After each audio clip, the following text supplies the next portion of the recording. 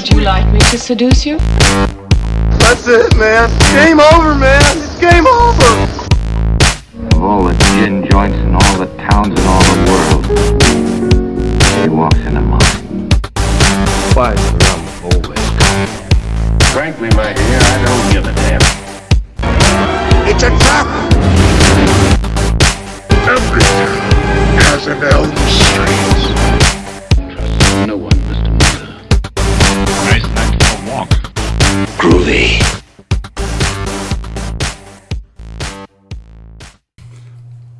Hey guys, welcome to the Celluloid Fiends podcast. I'm your host, Mo Long. You can follow me at Mitchell C. Long on Twitter and Instagram, and you can read my writing on film and a lot more at cupofmo.com. And as per usual, I have my amazing co-host with me. Hey, what's up, Celluloid Fiends? It's Gabriel Orto. Welcome to the show. If you want to go ahead, give us a like on Facebook. That would be great also. We really appreciate you listening, as always, and we'd also love if you went over to the iTunes store and subscribed and left us a review. So tonight, we are talking about the 1982 horror comedy Creepshow. It is directed by George A. Romero and written by Stephen King. Creepshow is an anthology-style movie consisting of 5 different shorts. There's Father's Day, which follows an elderly patriarch, Nathan Grantham, who is murdered on Father's Day by his daughter, Bedelia. And Grantham comes back from the dead to wreak havoc upon his family. The Lonesome Death of Jordy Verrill. Verrill? Yes. I always mispronounce shit. That's why we gotta keep Gabe around here. He's the only one who knows how to pronounce shit. And that's based on King's short story Weeds, and finds the titular Jordy, portrayed by Stephen King, discovering a meteorite which begins to spread a plant-like growth, devouring anything in its path. Something to Tide You Over features Leslie Nielsen as a wealthy psychopath who tortures his wife and her lover. The Crate presents a chilling tale of an 1800s crate from an Arctic expedition with a strange beast inside. And They're Creeping Up on You depicts a cutthroat businessman, Upson Pratt, in a hermetically sealed apartment. And on either side, there are bookends which feature an abusive father and his son who's reading a comic book. Little factoid about the bookends. The person that played the child is actually Stephen King's son, who is also famed author Joe Hill. I did not realize that. That is a good factoid. And Gabe is probably very familiar with this factoid because this was his pick. Yes, this was my pick. Creepshow was one of the first horror movie I ever saw when I was a young child at my uncle's house in upstate New York.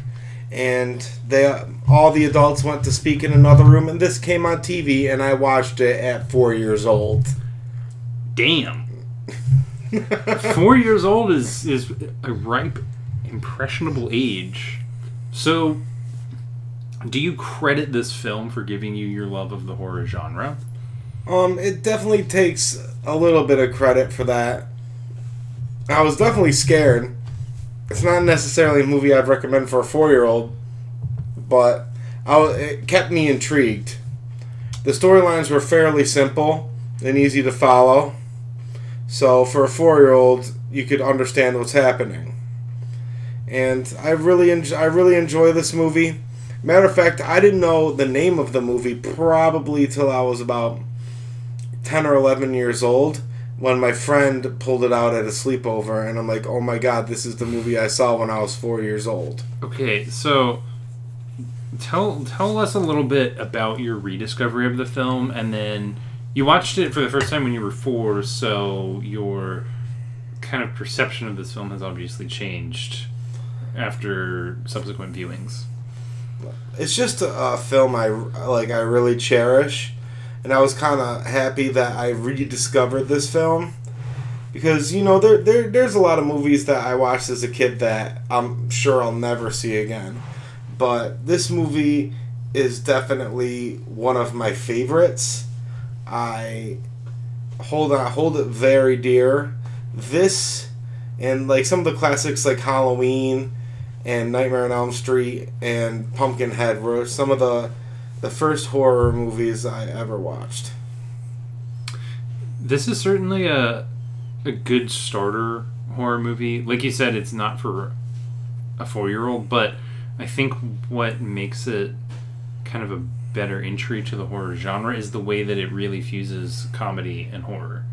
And it was darkly comedic, but I feel like some of the darker aspects were a little more subtle. Right. So I think it could appeal to kind of a younger audience. And it was almost kind of like an homage to a lot of those like 50s horror movies and sci-fi movies. And I think that was evident in some of the effects, as well as how there was the kind of pulp theme with the comic book and the like skeletons showing up in between the different segments on the comic book page. Another interesting fact about me in this movie is that about 3-4 years ago, bless his soul, rest in peace, George Romero was at Mad Monster Party in Charlotte, North Carolina, and I saw a ton of people, and a lot of people when they meet George Romero, they're like, oh man, sign my Dawn of the Dead poster, sign my Night of the Living Dead poster. But I was one of the few people who's like, I don't want him to sign anything zombie related. I want him to sign my Creepshow poster. And that's something I hold very dear. It's a very prized possession of mine, especially now since George has passed on. Pouring one out for George A. Romero. Yeah, exactly. Truly a legend. So did he have any kind of reaction when you pulled out the Creepshow poster? I'm sure he's seen a lot of them, but he was a very nice guy. He took a picture with me. He asked me, like I told him that this is one of the first horror movies I ever watched at the age of 4. He said, that's a very young age to be watching horror movies. So besides Creepshow, do you have a favorite George A. Romero film? I think this is my... besides Creepshow, I would say Night of the Living Dead. A lot of people say Dawn of the Dead. I like Night of the Living Dead. I would say Dawn of the Dead. I do love Night of the Living Dead as well. And right after he passed away, it did Night of the Living Dead did screen at a local theater here, Carolina Theater. It was like a free screening, so I had the wonderful ability to see that on the big screen for the first time. It's kind of interesting, though, how different a lot of George A. Romero's films are. Because like you were saying, people tend to just point at like Night of the Living Dead, Dawn of the Dead, but this is like very campy. Oh, yeah. Did you think the humor worked well? I thought it worked fairly well, especially for the time. It worked fairly well. Yeah, I thought... I'd agree with fairly well, because I thought it started out at least a little bit uneven. And I don't want to give away my rating too much, but I thought the first skit was a little... Like, it was a little slow. I didn't really find myself getting into that one as much, the Father's Day one. But then I really enjoyed The Lonesome Death, Something to Tide You Over, and The Crate especially. The last one, They're Creeping Up on You, actually made me a little bit squeamish just because it had all these cockroaches in it. And that I actually thought was probably the most effective, at least from a horror standpoint. The rest I didn't really think... Like, they had horror elements, but they were mostly on the comedic side. And that one, when those bugs showed up, I was bugging out, you could say. I'm surprised you didn't really like Father's Day. Father's Day and The Crate are definitely my two favorites. I don't know. I think what it was perhaps I just expected it to go on for longer than it did. But I definitely felt like I got into it a little bit more with like the second sketch. I liked Father's Day, I just didn't like get as into it for some reason. That was actually one that I thought was a little more on the grim side, so I did appreciate that part of it because I liked some of the darker humor in this. And I thought I thought The Crate, I think, was probably my favorite. Do you have a favorite of the sketches in this? I would have to say Father's Day. Like, the way it ends is so perfect to me. Like, especially just the way it ends. Like, I got my cake, and he comes to the door with the head on the silver platter with candles coming off of it. There's a t-shirt company where I grew up in Rochester, New York, called Fright Rags, and they had a t-shirt of that. That was actually the first shirt I ever bought from that company. That's a very unusual shirt to have, too. Like, it's an iconic shot, though. Like, there are not many movies with shots like that in them. I think mine would be The Crate, though. I really liked that because I thought Adrienne Barbeau did a phenomenal job in there. I liked her really annoying character because in most films that she's in, she's not annoying. Adrienne Barbeau in a lot of films is a very redeeming character. And for her to play a character that you're not supposed to like just speaks for her acting ability. Yeah. It really does. And I think she kind of like stole that entire skit with the you can call me Belly, everyone else dies. Right. Because like you're by the end of that skit, you're just like rooting for her to get taken out by the beast, and then like her husband constantly having like daydreams that he's murdering her or that she's getting killed in various ways, and hatching this incredibly insane plot to have her fed to this beast that's under their stairs. That was a unique skit.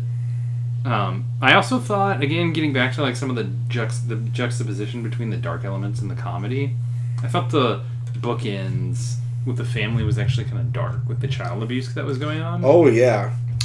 The father played by Tom Atkins. Yeah, which I was so surprised when he showed up. I was like, holy shit, Tom Atkins. Like this movie and Halloween 3 are like I love Tom Atkins in. You know, bold statement here, but some days I actually think Halloween 3 is better than the first Halloween. On some days it is. On some days it is. So if you ask me tomorrow, I might give a different answer, but today I'm in a Halloween 3 is better than the first Halloween mood. I could understand that 100%. And it was kind of crazy to me, just the cast that was in this with like Tom Atkins and Tom Savini was like one of the garbage men. Leslie Nielsen. Actually, that's a skit I want to talk a little bit about. Something to Tide You Over. I was very surprised again when Leslie Nielsen showed up. I probably would have been less surprised had I not seen Prom Night recently. Because when Leslie Nielsen appeared in Prom Night, I was shocked. Because I think I've only ever seen him in comedies. And Prom Night, it was actually a little hard for me to like take his role seriously.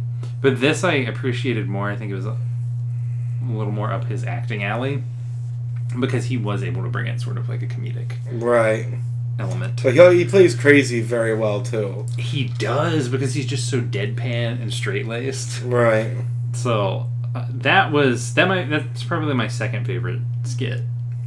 I didn't think the ending was as strong as its beginning, so that's the only reason I think I like The Crate better.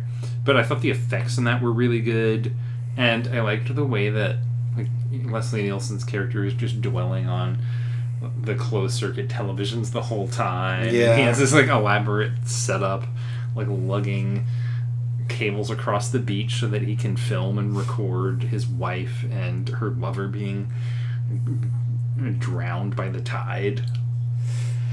I very much enjoyed the name of the skit, Something to Tide You Over.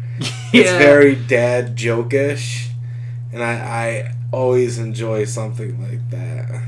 That was my favorite name of any of them for that reason, because it's like the ocean tide, but also it was kind of like in the middle, so it was almost like tiding you over to the next sketch. Right. So that was very clever. I thought the names were generally pretty good. And one thing I really wanted to do actually after watching this was read the short story Weeds. Because I was not familiar with that. I have not read the short story Weeds. I'm sure it is very good because Stephen King is one of my favorite authors. And also his son, Joe Hill, is another one of my favorite authors who's also in this movie. Two of your favorite authors in the same movie. Yeah. So, this movie, do you think it's become a cult hit?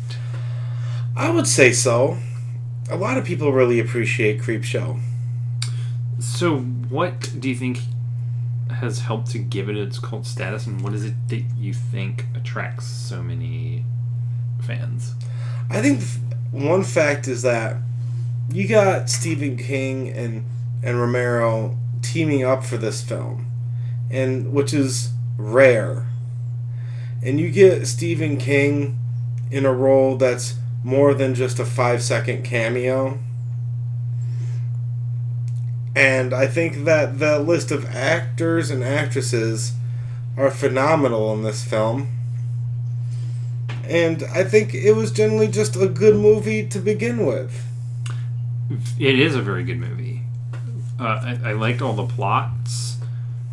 It had just like this true ensemble cast. Like every skit, I was like, oh, there's Ed Harris. It was a lot of recognizable faces. And I did like the format a lot. Because I think we talked about this a little bit with The Warriors, about like kind of that comic book format. And this is somewhere where I think that worked incredibly well. And it kept making me think of like those old 50s horror and sci-fi movies. So I like the way it was almost like a parody of those as well as paying homage to them. Well, I think what they were trying to do with this movie is they were also trying to pay homage to those old Tales from the Crypt comic books. And I think they did that pretty well too. This was before the show, obviously. So they were trying to pay tribute to the old comics of horrors past. And at that, I think they very much succeeded. Is there anything you think you'd change though? Like, do you think you would have it be more comedic, less comedic, more horror, less horror? I would make it a little more scary. I'd put a little bit more tension in it. But that's like a small criticism from me, at least. Interestingly, I think... So I liked the way it kind of toned down some of the horror elements and concentrated like a little bit more on comedy. I think at times, not as much with the Father's Day segment, but with the kind of bookends, giving it some more cohesion. That I think I'd do away with like the child abuse, because that I thought was like a little too dark. I also think, because it was like a 2-hour movie, but I almost think I'd make some of the like the individual shorts a little longer even, because when the final credits started rolling, I actually didn't even realize it had been an hour and a half or 2 hours. I thought it had been like an hour and a half. So I think they could have even made it like 2.5 hours. That is also the sign of a truly good movie, is when the credits start rolling and it's been 2 to 2.5 hours and you feel like you've only been watching an hour and a half. That is the sign of a movie that is truly enjoyable. It really is. So major kudos for that. And there was a sequel. Yes. There was actually 2 sequels. Okay. I have not seen Creepshow 3 because it is really hard to find, but I have seen Creepshow 2. And Creepshow 2 is a good movie in its own right also. But George Romero and Stephen King did not have anything to do with Creepshow 3. It was just a movie they put out. I think it was direct to VHS or DVD. It was. So, can you talk a little bit about Creepshow 2 and what direction that went in? It was pretty much the same direction. Shorts.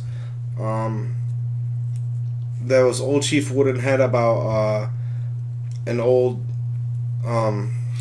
Native American like wooden figure outside of a store. There was the I think it was called the Sludge. No, the Raft. It was called the Raft, about people who go swimming in a lake and there's like this sludge that keeps on going across the lake and eating them. And then there's the Hitchhiker, about a lady who I think it's a lady. I haven't seen this movie in a long time. The lady or guy hits a guy while driving, and she keeps on seeing him as he or she's driving, and he keeps on asking her for a ride to Dover. Like he's a hitchhiker. And I think there's a couple other ones, but I can't really think of them right now. It's a little more forgettable than the first one. All of the shorts feel very memorable and unique. And it's the same with Creepshow too. I just feel like they're like it suffers from sequel syndrome, which is it's good, but it's not as good as the original. Right. It's very rare that sequels surpass the original.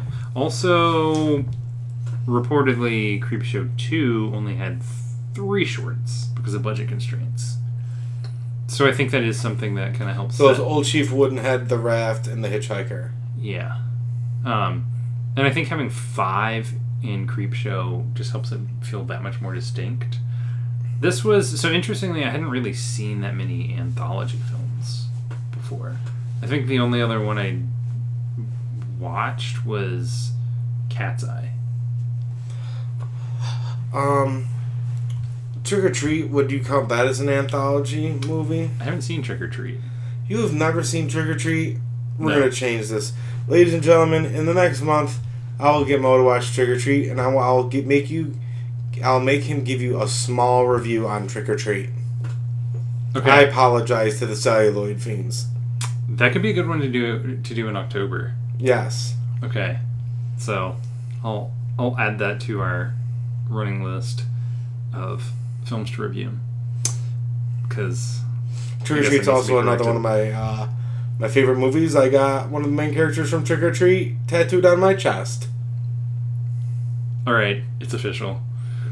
And for that episode, we'll upload Gabe's chest tattoo as the cover art. Yes. Yes.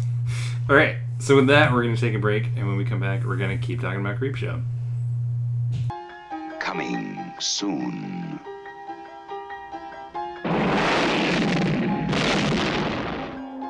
Jolting tales of horror. Creepshow. From the author of Carrie, The Shining, and Cujo. And the creator of Night of the Living Dead and Dawn of the Dead. You'll scream at ghastly ghouls. Cringe at weird kids. And shiver at the doings of evil doctors. This is going to be extremely painful, Mr. Verrill. Creepshow will grab you, grow on you, and give you the creeps.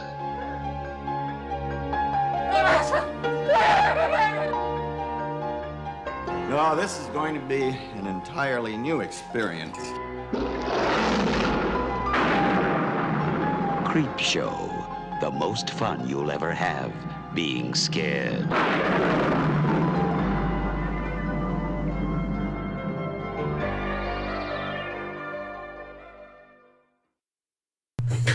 Hey guys, we're back and we are talking about Creepshow.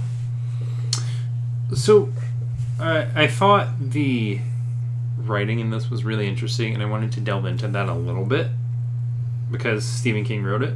So, what else that Stephen King has done a screenplay for or any of his novels do you like the most and the least? I really don't have a least. I like a lot of his work. Some of my favorite Stephen King novels would have to include it and The Running Man. You know, The Running Man is one that I always forget was Stephen King. There are a few others that I forget were Stephen King. The as well. movie was not a good adaptation. I will give it that much. The movie, The Running Man, was not a good adaptation. That's because it was a great adaptation. It was a good movie on its own, but it was not a good representation of what the book was. I've never read the book. I did enjoy the movie. It's even a though it was decent little movie. cheesy. I'll give it that. It's a little cheesy. I like the cheese, and I can see where they went with it. But it's definitely not my favorite Stephen King movie. I think my favorite Stephen King movie would have to be The Shining. Now, which version of The Shining? Because there was actually two. The Kubrick one. The He didn't do Kubrick. the screenplay for it, but like I love that adaptation. And weirdly enough, Stephen King hates that adaptation. And the majority of people who have seen the television version as well as the film prefer the film. But I did talk to one person who enjoyed the TV version better. That was not Stephen King. And I was baffled. Because I've seen both, the film's far superior. The film is fantastic. I think the TV show had its own quirks about it, but the film was phenomenal, no matter what Stephen King thinks. Yes. The TV show seemed more accurate to the text, which I think was the difference. Right. One that I actually really enjoy, I loved Cat's Eye. I thought that was a very good anthology film, and I thought it was incredibly cohesive with the cat running through, and also I just liked all the Stephen King references. But I fucking love Maximum Overdrive.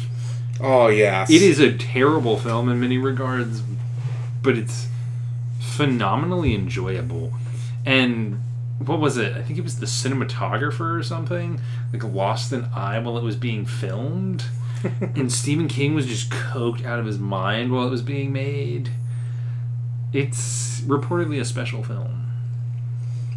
To me, I love Maximum Overdrive. I think it has a certain charm to it. Oh, it absolutely has a charm to it. And, you know, a few scenes were actually kind of ballsy. Like when the kids all get run over on the baseball field. Yeah. I enjoyed the risk they took with that movie. I know some people don't tend to. It's not one of their favorite King films, but I enjoy it. It's just a fun movie. So, I think it's tough to not enjoy it. Like, by technical filmmaking aspects, it's not necessarily a great movie, but it's fun. I like it. And one thing I was thinking, though, while we were watching Creepshow was, I don't know who else I can envision, if anyone, writing the screenplay for this. Do you think anyone could substitute for King's creative genius? His son. I think Joe Hill could have done it if he was alive. Like he was alive, but if he was of age to be writing novels like that, I think he could have done it. Dean Koontz. I think Dean Koontz could have done it. Dean Koontz was a little bit more serious, but I think it would have provided us a little darker of a movie. But yeah. On a similar note, I think Clive Barker could have done a pretty good job. I think also I think a Clive Barker version would have been a bit darker. It would have been way darker, but I think he would have excelled at this because he's done so many short stories and collections that have cohesive threads, even though they're not necessarily directly related. So I think he would have kind of tied all of the shorts together really well. His son, Joe Hill, I think a couple years ago, he got one of his novels made into a movie. Which novel? It was a novel called Horns. Okay. And the movie starred Daniel Radcliffe of Harry Potter fame. Oh. You're a wizard, Harry. You're a wizard, Harry. Sorry about your dad.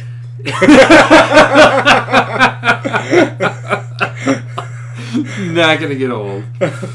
And, you know, while we're talking about Stephen King, I think it would be remiss to discuss films based off of Stephen King works without bringing up the classic and highly revered Lawnmower Man. Oh, of course. Of course. Ladies and gentlemen, if this is your first time listening to the Celluloid Fiends, you know that we have a strange love for Lawnmower Man, and of course, the great masterpiece, Lord of Illusions. Scott Bakula's finest piece, even over Quantum Leap. I'm throwing it out there. Mic drop. Mic drop. Although, I do really want an adaptation of Dracula starring Scott Bakula. So we can have Scott Bakula as Dracula. I've been pushing hard for that. If everyone could just go tweet hashtag Scott Bakula as Dracula, I think we can start a movement. Does Scott Bakula have a Twitter account? He does. Everybody, all the Celluloid Fiends out there, tonight, I want you to go to Scott Bakula's Twitter page and put hashtag Bakula as Dracula. Please. I want to see how far this can go. When the Celluloid Fiends Twitter account gets banned by Scott Bakula, I think we will know why. Blocked. I want a response is what I want. Listen, the guy has a sense of humor. I know this because he was in an episode of It's Always Sunny in Philadelphia. So, I want to see what we can do with this. I want to see where this goes. I think we could crowdfund this. Oh, man, we're going to have to start a Kickstarter account. I'm already ahead of you. Oh, man. We got the Kickstarter going already. It launched last night. So, check out the Kickstarter as well. Here's the premise that I'm proposing for Bakula as Dracula. So what it is it's Quantum Leap, and at the end of the life he saved, he quantum leaps, and he's Dracula. 5 out of 5. I'd watch it. Yeah, exactly. Just saying. Cinema gold, ladies and gentlemen. And you know who I'm thinking to do the screenplay? Who? Stephen King. Oh, of course. Because it's very loosely based off of his short story, Lawnmower Man.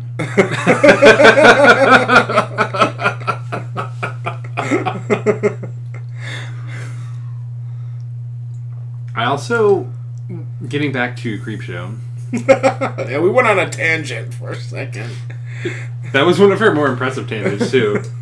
But I really liked the music by John Harrison. Like, I don't know what else he's done, but I really enjoyed it. And I thought some of the best moments in this film were actually the effects. Oh, yeah. I was blown away. Because, I mean, this came out in 82, which isn't, like, that long ago, but occasionally you'll see things that came out even in, like, the late 80s, and they're pretty dated. But this, I thought everything was, for the most part, very convincing.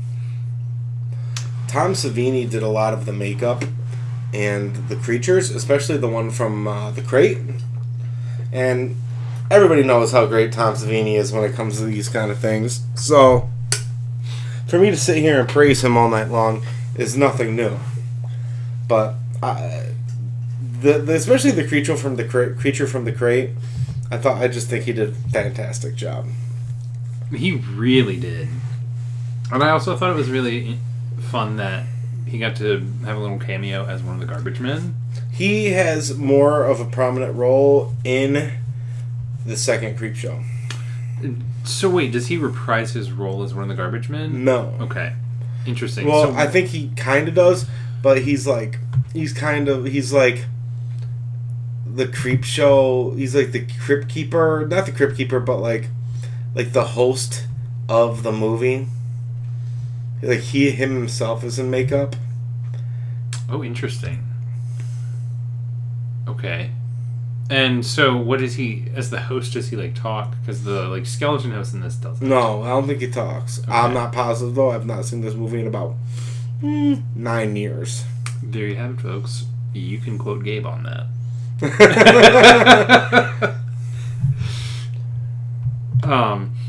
So, it's hard for me to think, but again, I haven't seen many anthology films, but it's hard for me to, like, really think of a film that's even similar to this.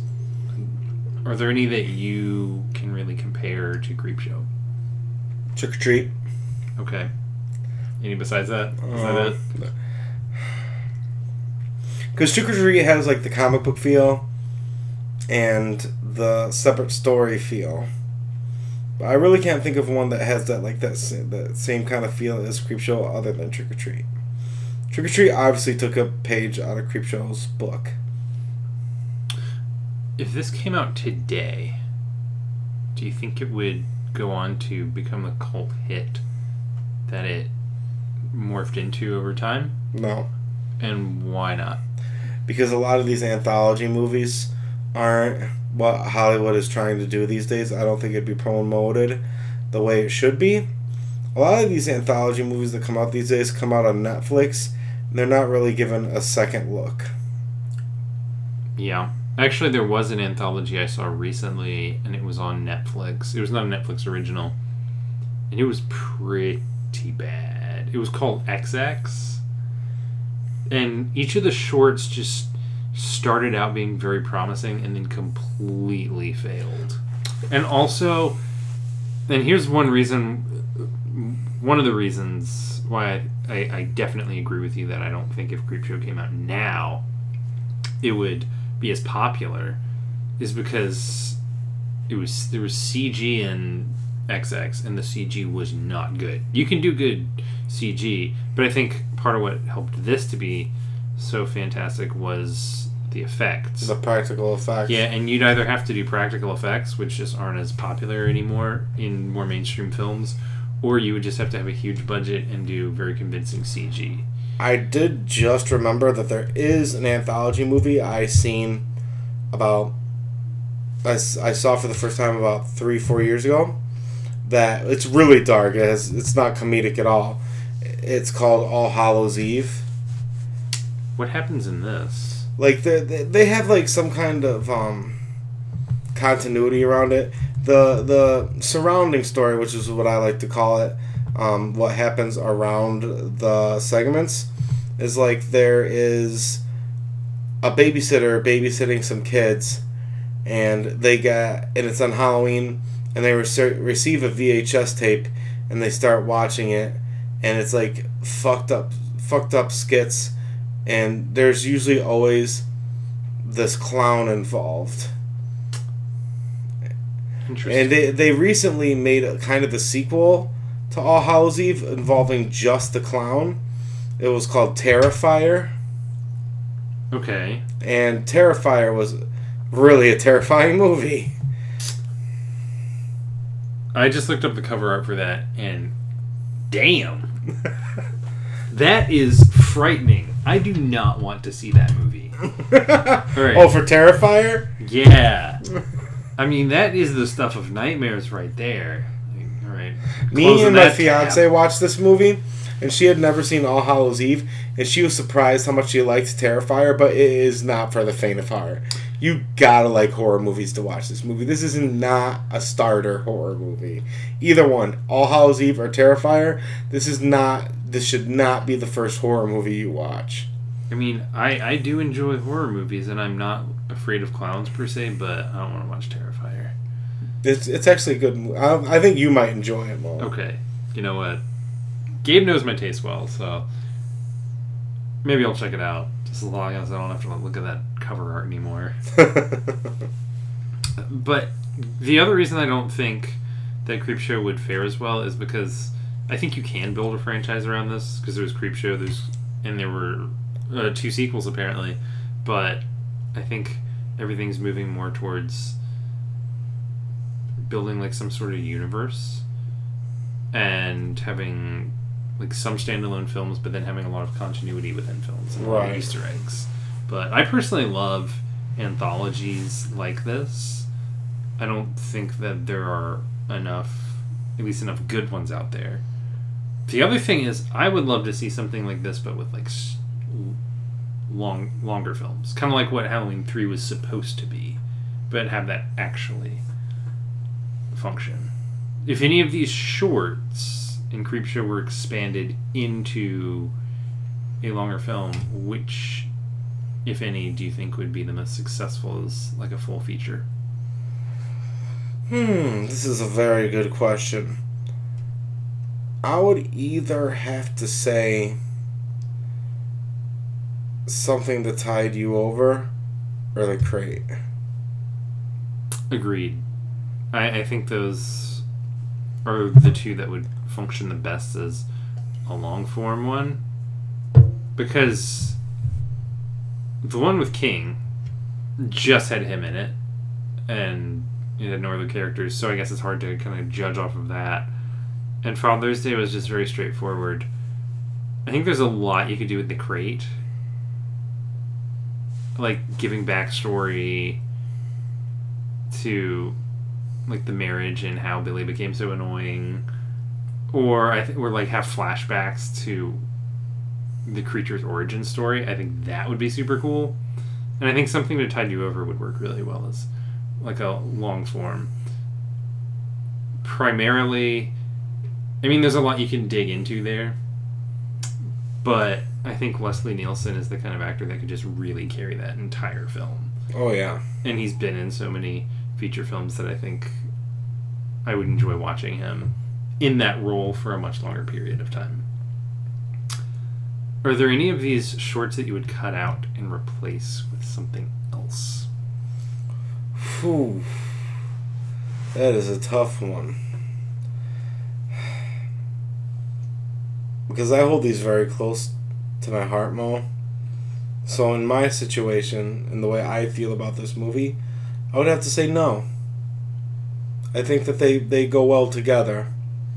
And it's like taking an ingredient out of the sandwich. That's a very solid comparison there. I think the one I'd take out would be They're Creeping Up on You, but that's just because I really don't like roaches. Right. They're just kind of disgusting. So, aside from that, I don't really have a logical reason for wanting to remove it.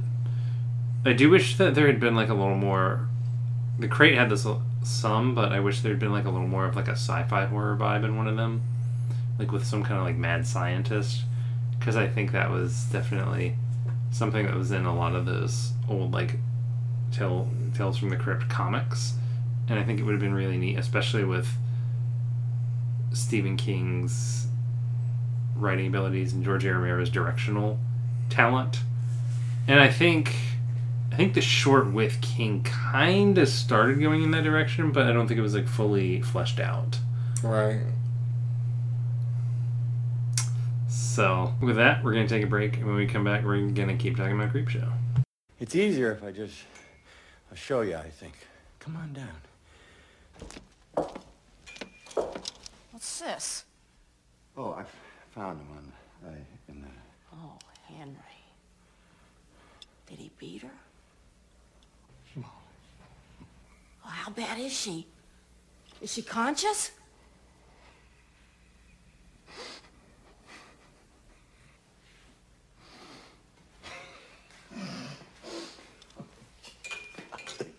It's easier if you just see for yourself, Wilma. What are you laughing about? Your best friend gets in a scrape with a girl and you're laughing? Well, there's a funny side to it, Wilma. Wait till you see. You'll think so yourself. You're hysterical, Henry. It's just what I would have expected. No, I don't think you'll expect this, Wilma. No, this is going to be an entirely new experience. What are you doing, Henry? Let go of me! Henry! What's going on? The lab's the other way. The lab, yes, but the girl is under the stairs, Billy. Wait till you see. That's what's so funny. The girl has crawled under the stairs, and she won't come out. She's all curled up, you know, like a little baby. Oh, Henry. These funny sounds. What did he do to her? Well, you can get her out, Billy. I know you can get her out. Give it a try. You always know how to handle these things, Billy. No problem. No trouble. I know you can get her out. What are you doing, Henry? What are you doing? What I should have done a long time ago. Get in there, Wilma. Tell him to call you Billy, you bitch. Stop it! Stop it, Henry! I'll scream! Oh, scream all you want. I'll help you. Wake up! Wake up, whatever you are. Wake up! Wake up! Dinner time! Boys and feet! Wake up! Wake up! Wake up! Wake up! Wake up! Wake!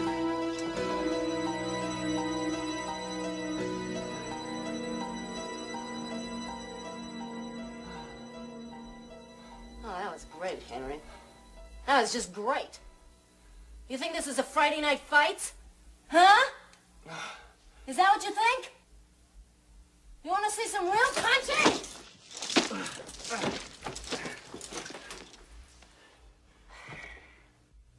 Same old Henry, afraid of your own shadow. You know what, Henry? You're a regular barnyard exhibit. Sheep's eyes, chicken guts, piggy friends, and shit for brains. No good at departmental politics. No good at making money. No good at making an impression on anybody. And no good at all in bed. When was the last time you got it up, Henry? Huh? When was the last time you were a man in our bed? Now get out of my way, Henry, or I swear to God you'll be wearing your balls for earrings. And I swear to God, if you ever touch me...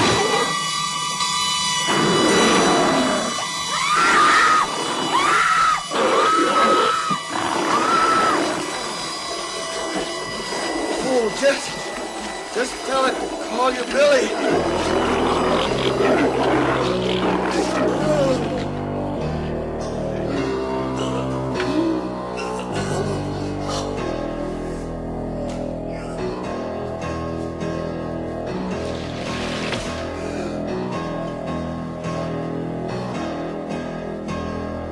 Hey guys, we're back and we are talking about Creepshow. So, let's play a little fantasy casting here. Assuming this were remade,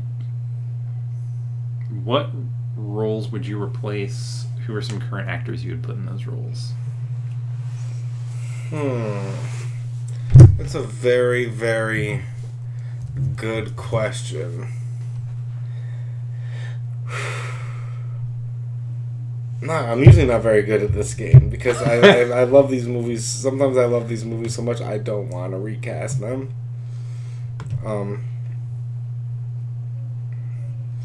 I would have to think of for the Crate.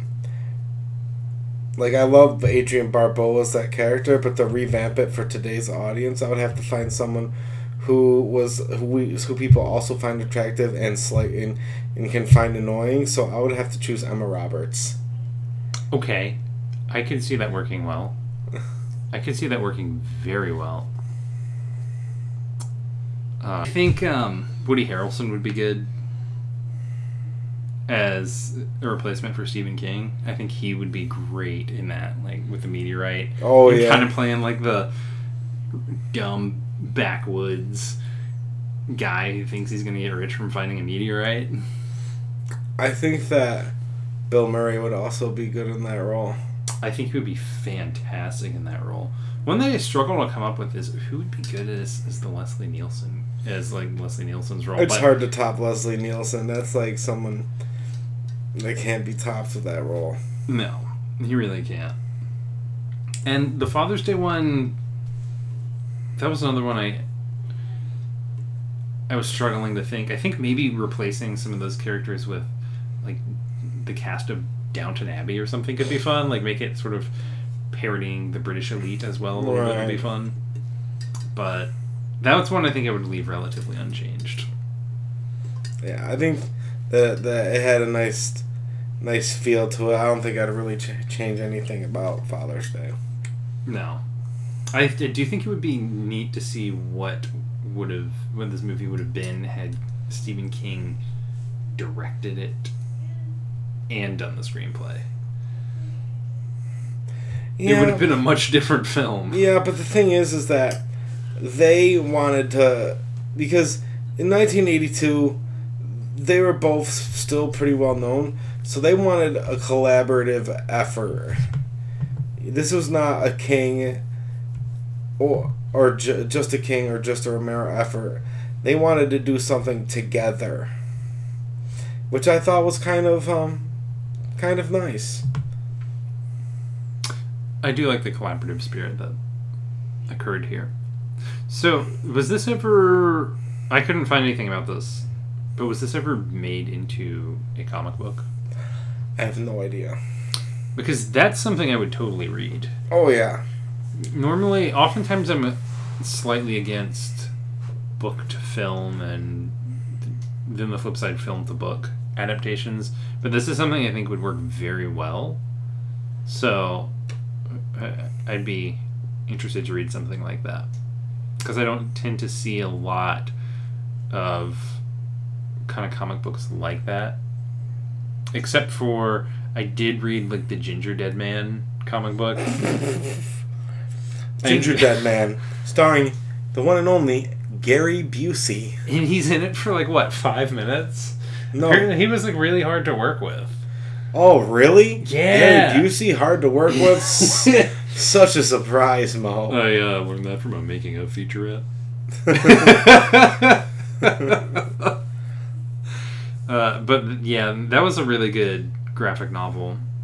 So, if you haven't checked that one out, you should check it out. Oh man, I'll make sure to pop by the Barnes and Nobles and pick up the Ginger Dead Man graphic novel. I think you can get the Kindle version. Oh. Oh. In all seriousness, there is a release of that with a Gary Busey cover on it. Really? Yeah. I have it buried in here somewhere. I'll pull it out for next time you come over to record. Oh man.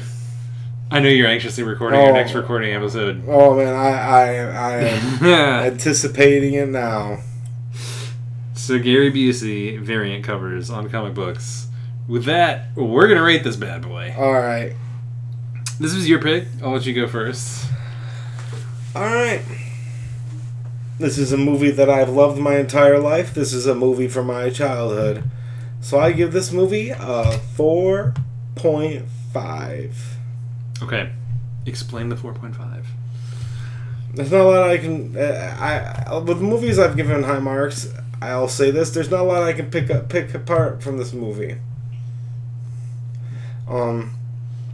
I can say that the movie... And the reason it didn't get to 5, I think the movie could fare from maybe a remastering, maybe a little added touch, maybe a revamp. It aged alright. It didn't age the best. Agreed. I did think the effects were pretty solid, though. Oh, yeah. I'm going to go ahead and give this... I'm going to give it a 3.7.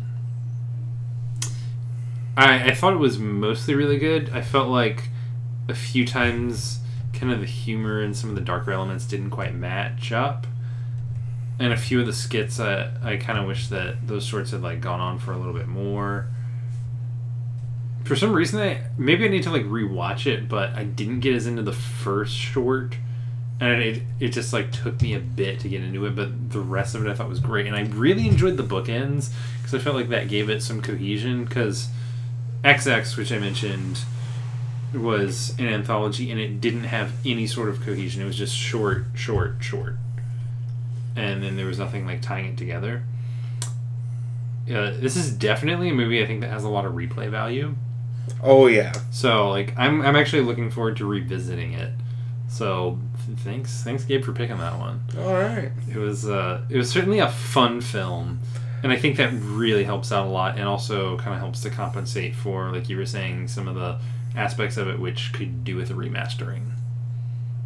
So yeah, storytelling was great. This was a solid choice. It's just a good movie. I love this movie. And I only choose movies that I feel would either cause discussion or that I love. And this was one that you love and that fostered some good discussion. Yeah, that is true. Yeah, and it made me a little nostalgic because it made me wish that there were still films like this that were being made.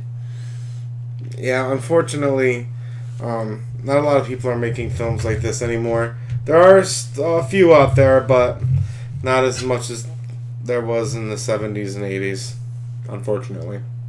Maybe we'll have a renaissance. Maybe. So that's our show for the evening. Thanks again so much for listening. We really appreciate it. If you have a chance, check out the iTunes store, give us a rating, subscribe. If you want to, go right ahead to our Facebook page and give us a like. And remember, once you go Bacula, you never go Bacula.